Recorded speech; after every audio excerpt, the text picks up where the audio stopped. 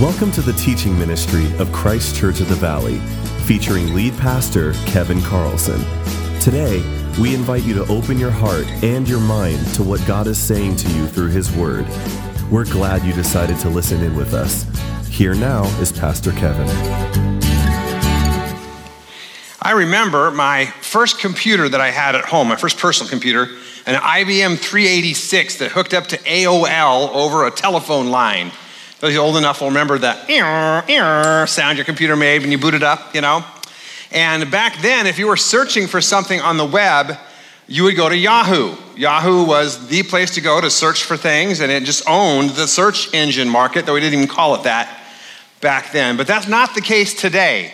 Yahoo is a struggling company today. I was just reading yesterday about the value of the company, and it has a very rare attribute to it, that if you take all the stuff that Yahoo owns, it's worth this much money over in this pile, and then you take what the company is valued up at, it's $8 billion less. So what that tells us is the business is worth a negative $8 billion. You get more money out of just cutting up the parts than you would out of operating the business. It's really fallen on hard times, and now Google just rules the search engine world. It has a market capitalization. In February, it passed Apple as the most valuable company in the world. I want to show you two shots here. The first is for Yahoo's screen today. So this is just a screenshot from my computer. There's a little bar up at the top there where you're supposed to do the searching, and then you got all that other stuff there. You got ads and news articles and stuff on the left and the right, and just all sorts of little sub-clicks and this kind of stuff. Compare that to Google's homepage yesterday. They got their name, they always do a little funny thing with the animation of the name Google. There's a box where you type in your search, and you can do a search, or you can say, I'm feeling lucky, which is I want just the most popular search to pop up. And that is it. It's really simple and straightforward. While Yahoo has embraced complexity. The marketplace has spoken when it comes to search engines, simple is better than complicated. But it's true in life, but it's also true in church as well. That simple is better than complicated. Churches are really good at making simple things complicated. I just went on the web looking for mission statements from churches, and this was the first one that popped up. Just typing in church mission statements. This is from Seeds of Hope, a church in a suburb of Pittsburgh, and this is their mission statement they put on the web. The mission of Seeds of Hope is to sow the seeds of hope, Jesus Christ, in the hearts of many in Bloomfield, Pittsburgh, and to the ends of the earth. Our context is the emerging postmodern culture. Postmoderns have rejected the trinity of modernism, reason, nature, and progress, and the church that is built on it.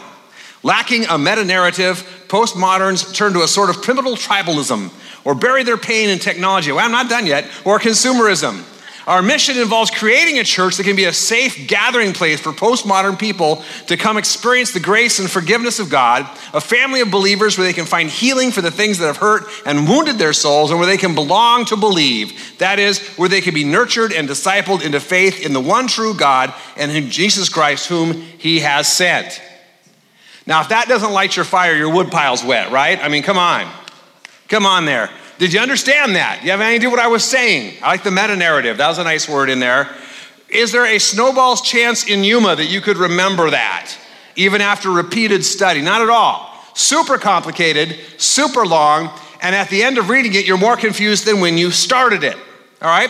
Let's compare that to our church's mission statement, which you see on the wall as you come into the auditorium, which is what? Bing, right there, inviting you to a better life. I'm sort of disappointed that only staff came up with that one there.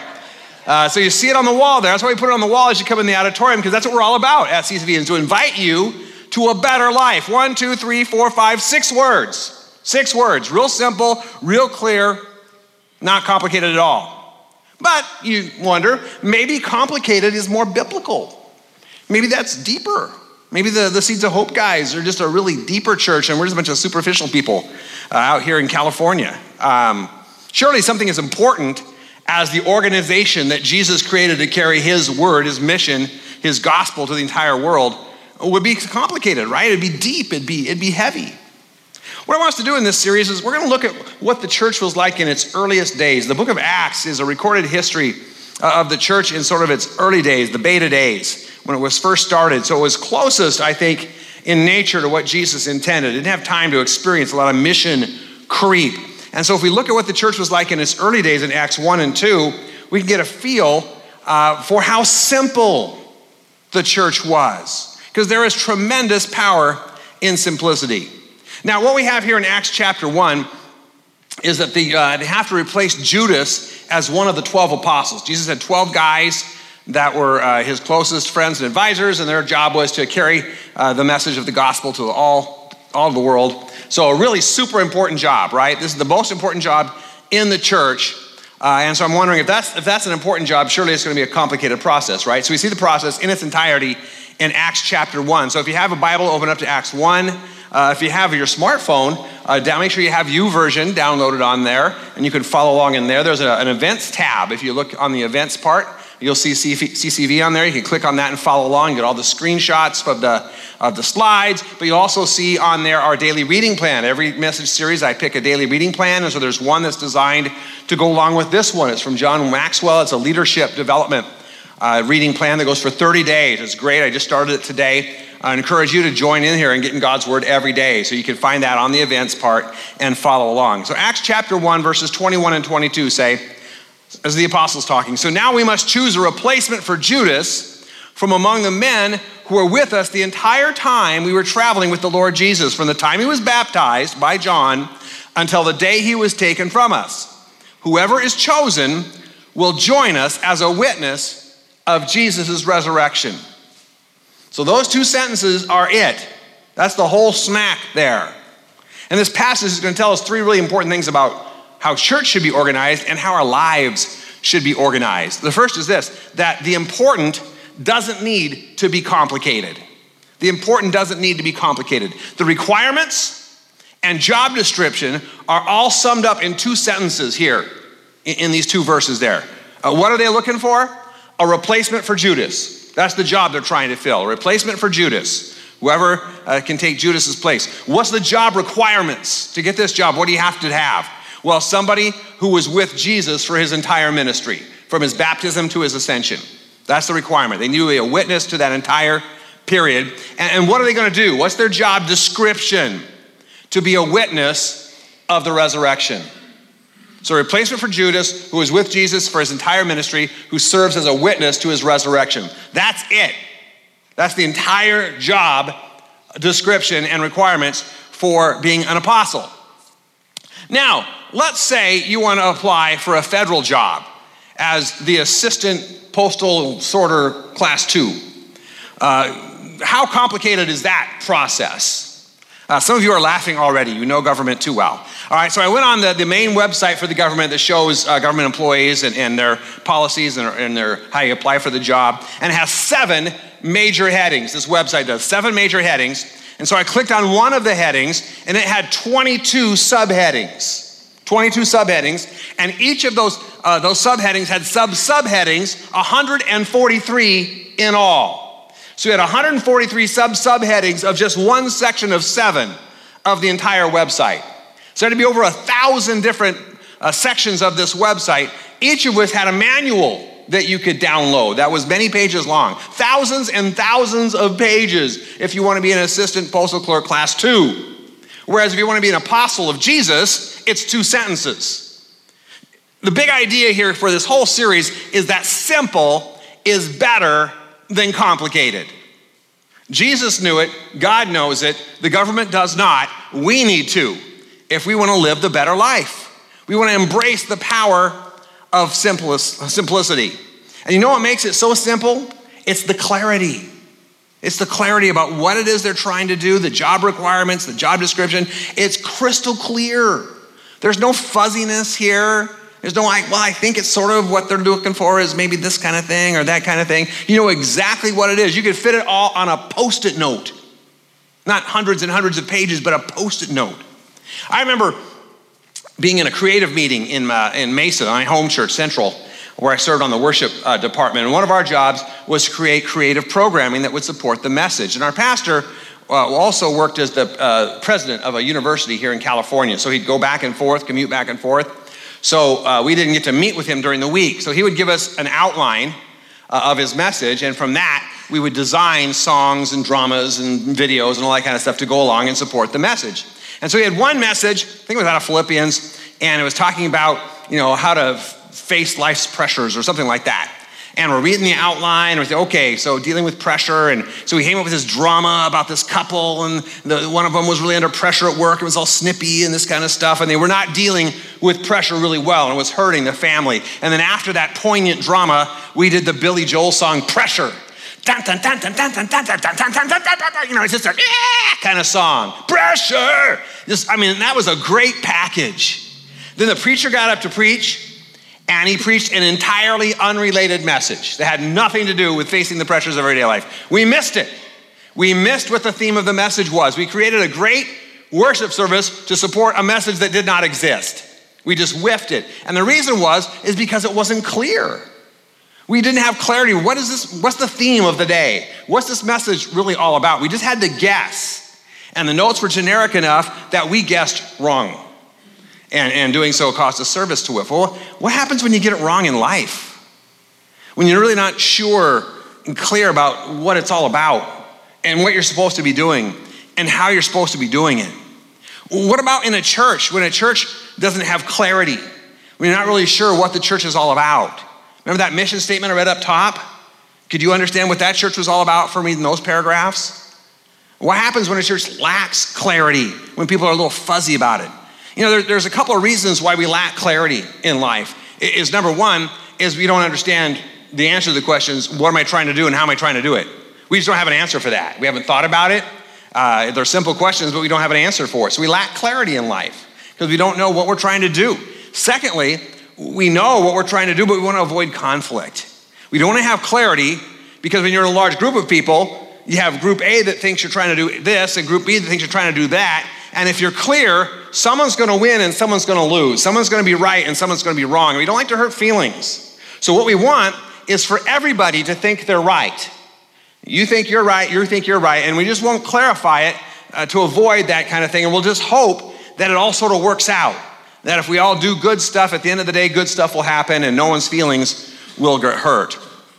Do you know what it is you're trying to accomplish in life? Do you have any idea? Can you verbalize it in some clear, concise, easy to understand way? One of the things that makes life with Jesus the better life is the clarity of it, how simple it is. What does it mean to be a church that embraces the simplicity that leads to clarity? I gave our elders and our staff a book called Simple Church, which is all about the power of simplicity. And so I want to give you a definition of what it means to be a simple church. Here's a simple church definition. If you're a church that embraces simplicity, that embraces clarity, this is what you are. And this is from the book. It says this: a congregation designed around a straightforward and strategic process that moves people through the stages of spiritual growth. That's what it means to be a simple church. That sentence there is packed with meaning. Let's break it down a little bit. First of all, it's a congregation that's designed. There's a plan to it.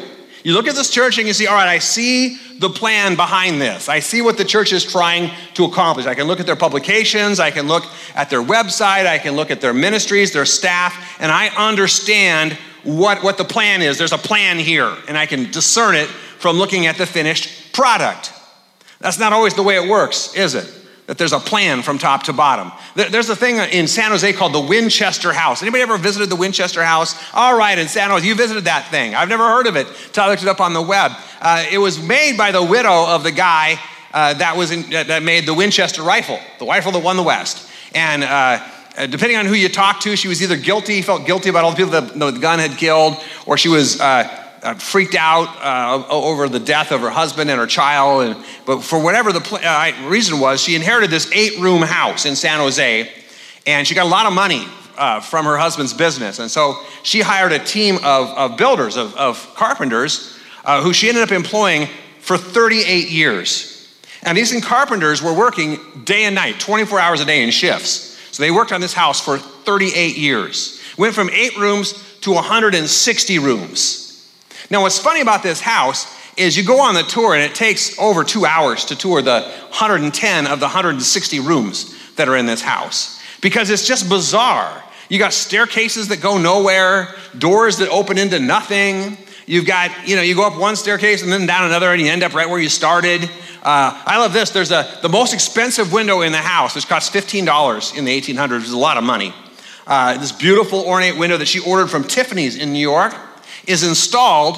The idea was the sun would shine through this window and it would make a rainbow of color inside the house. So this window's like a giant prism. The only problem is she put it on a north-facing wall that never saw the sun and then built a bunch of rooms over it. So it never sees the light of day anyway. It's just a mess. You go from room to room, you go, I'd love to see the floor plan of this place. How do you design? Well, the answer was there was no floor plan. There was no design. What she did is she would have a seance every night. She wanted the house to be complicated so she could confuse the evil spirits that were following her.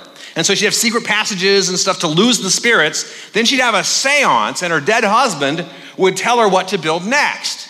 And so she'd meet with her foreman in the morning and say, okay, now we're going to add this room here or this wall there. And they'd work there until she had another seance. And then she'd come back with a little more. And so over the years, she just added on bit by bit without any kind of master plan until you end up with this mess that it is today. Well, it's sort of really fun to tour, really interesting to tour, but I wouldn't want to live in a house like that. Now, unfortunately, a lot of churches are like that house. They just sort of add on year by year, bit by bit, a little program here, a little staff there, a little activity here, something on the calendar here. And at the end of the day, it's this big blob without any kind of master plan behind it. You couldn't look at the church and say, all right, by looking at the calendar and the staff and the programs, I can see the design here. This was built on purpose. We put more effort into designing a home or a car than we do into the Church of Jesus Christ. We just sort of wing it as we go and add stuff as we go along until there is no discernible plan at all. You should be able to tell what the design of the church is by just looking at it. So the congregation designed around a straightforward process, straightforward. This is a process that's simple. Simple, it's easy. It's Post-it note kind of stuff, not government website kind of stuff. I went on a real big church in Southern California that I really admire. And I was just curious about the number of ministries they have. And I stopped counting at 236 different ministries. And I'm thinking, if I'm new to that church and I'm wondering, well, what am I supposed to do? What's my next step?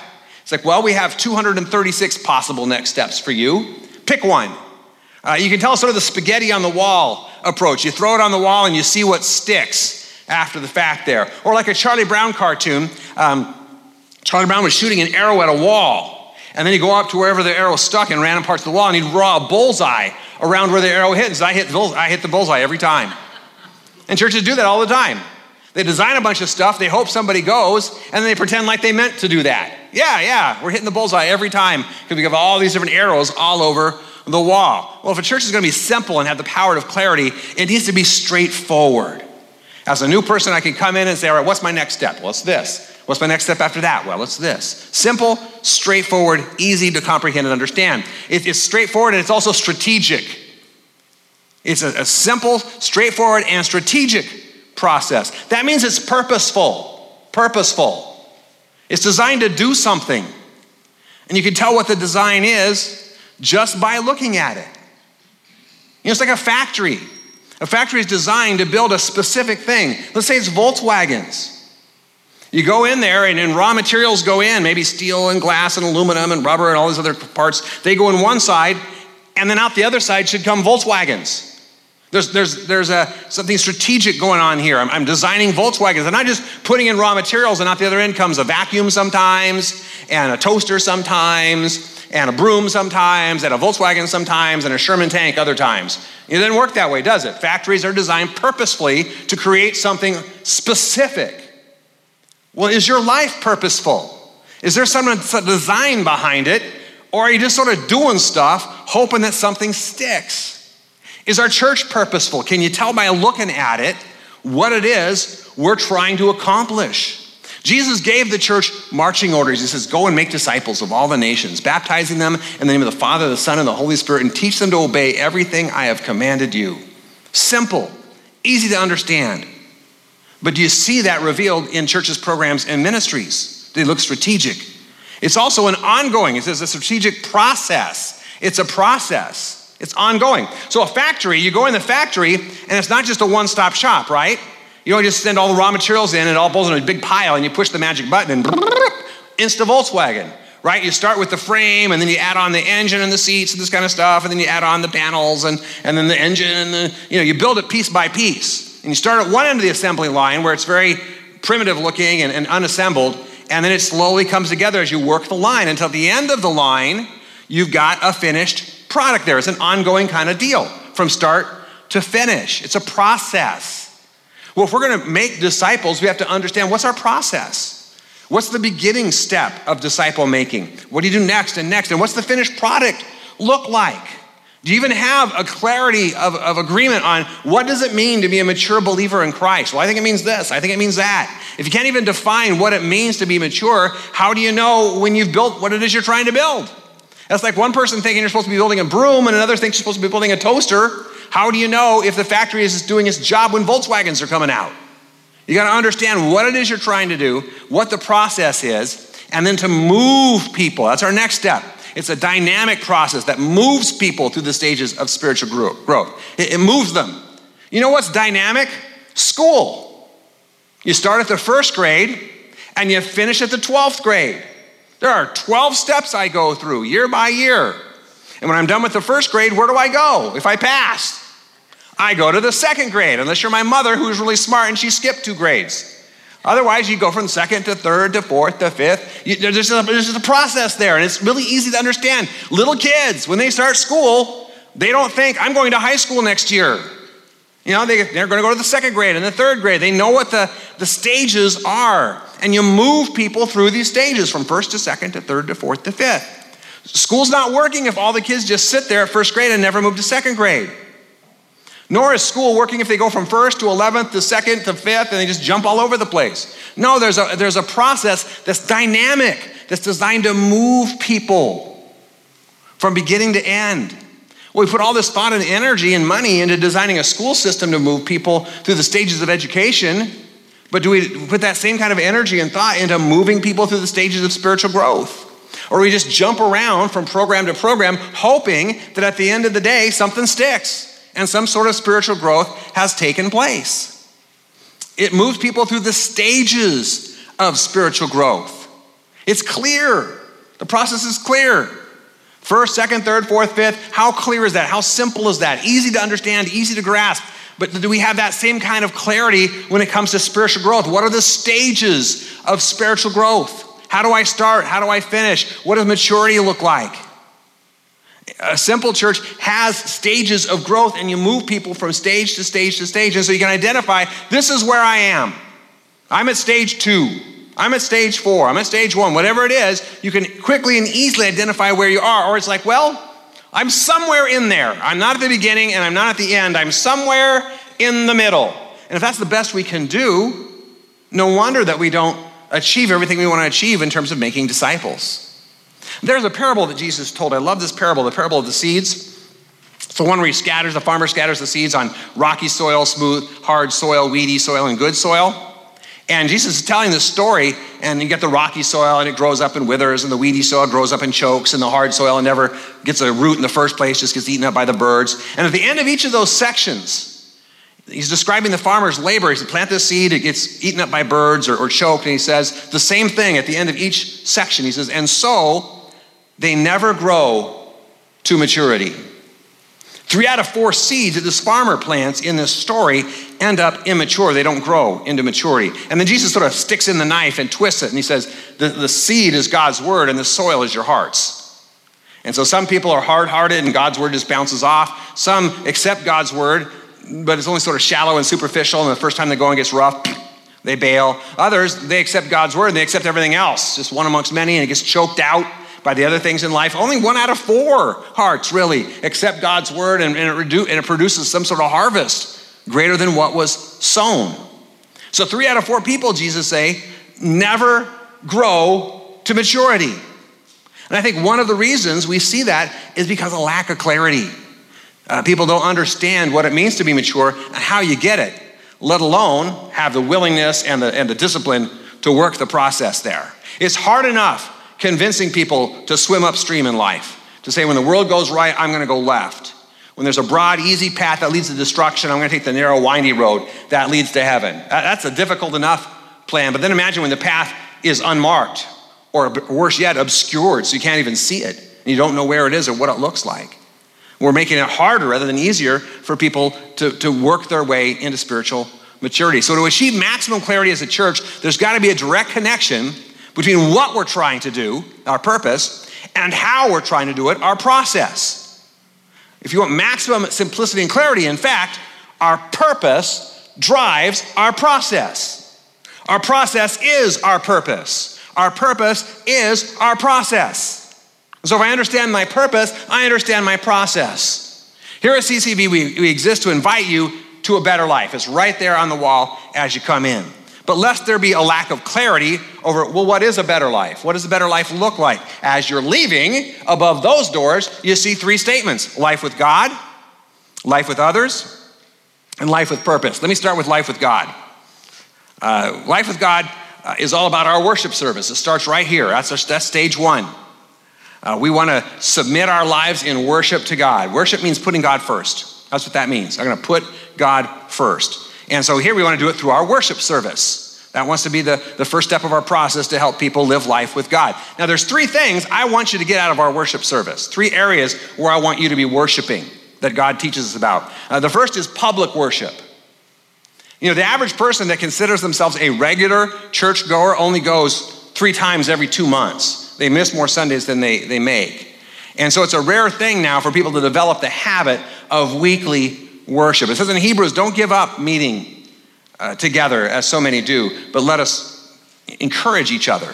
Gather together to encourage each other. It's hard enough swimming upstream. You need the encouragement weekly to keep you on track and to give you that little boost there. So we want to encourage people to develop the habit of regular weekly attendance at our worship services. Not just that occasional attendance, not just Easter and Christmas, but regular weekly worship attendance to give God the first day of every week.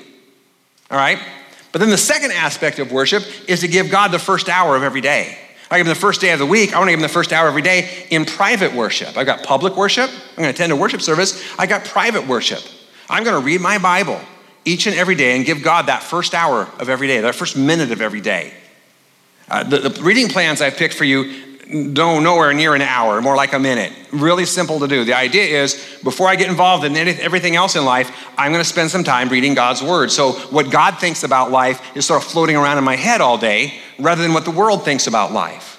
So if I can give him the first minute of every day, I've gone a long way toward giving my day to God. So I want to give the first day of the week to God in worship. Then I want to give the first hour of the day to God in terms of my daily Bible reading. And then I want to give God the first portion of my income. That's the third aspect of public worship. The first portion of my income through giving.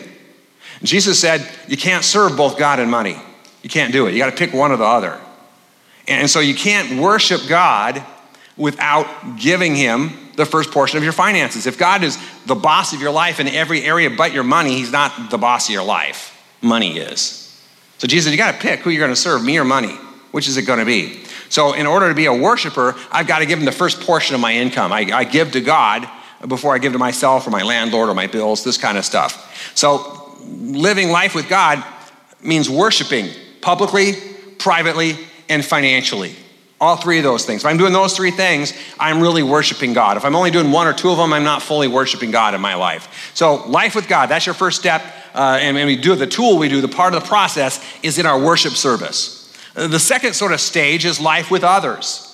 And the primary tool that we use for this is our small groups. Our small groups. There are 52 commands in the New Testament that you cannot do by yourself. Love one another. Serve one another. Bear one another's burdens and so fulfill the law of Christ. Confess your sins one to another and on and on and on, 52 times.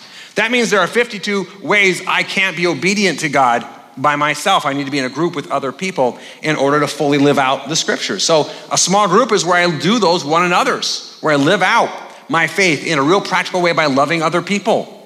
So life with God is our worship service. Life with others, our small groups. Life with purpose is ministry teams. Ministry teams, this is being involved in an active service, a regular active service. Ministry teams aren't about consuming, they're about producing. See, a ministry can be something you go to and I consume the Bible study, I listen to the content, I consume, but a ministry team is where you produce. I make something, I do something, I serve someone in a way that benefits somebody else other than me. It says the Son of Man came not to be served, but to serve and give his life as a ransom for many. We want to do the same thing. So, what this means is there's 5 things. that we want you to do that we've identified as markers of spiritual maturity. And just ask yourself, where am I? Do I attend worship every week, or am I really sporadic? That's step one. Am I worshiping privately by reading my Bible? Or do I never open my Bible except on Sunday when the pastor's preaching? I just look at it up on the screen there. Am I doing that? Am I worshiping through my finances? Do I give God the first portion of my income or the last if any is left over? Am I a worshiper? 1, 2, 3, 4. Am I involved in a small group? Am I living out those one another's every week?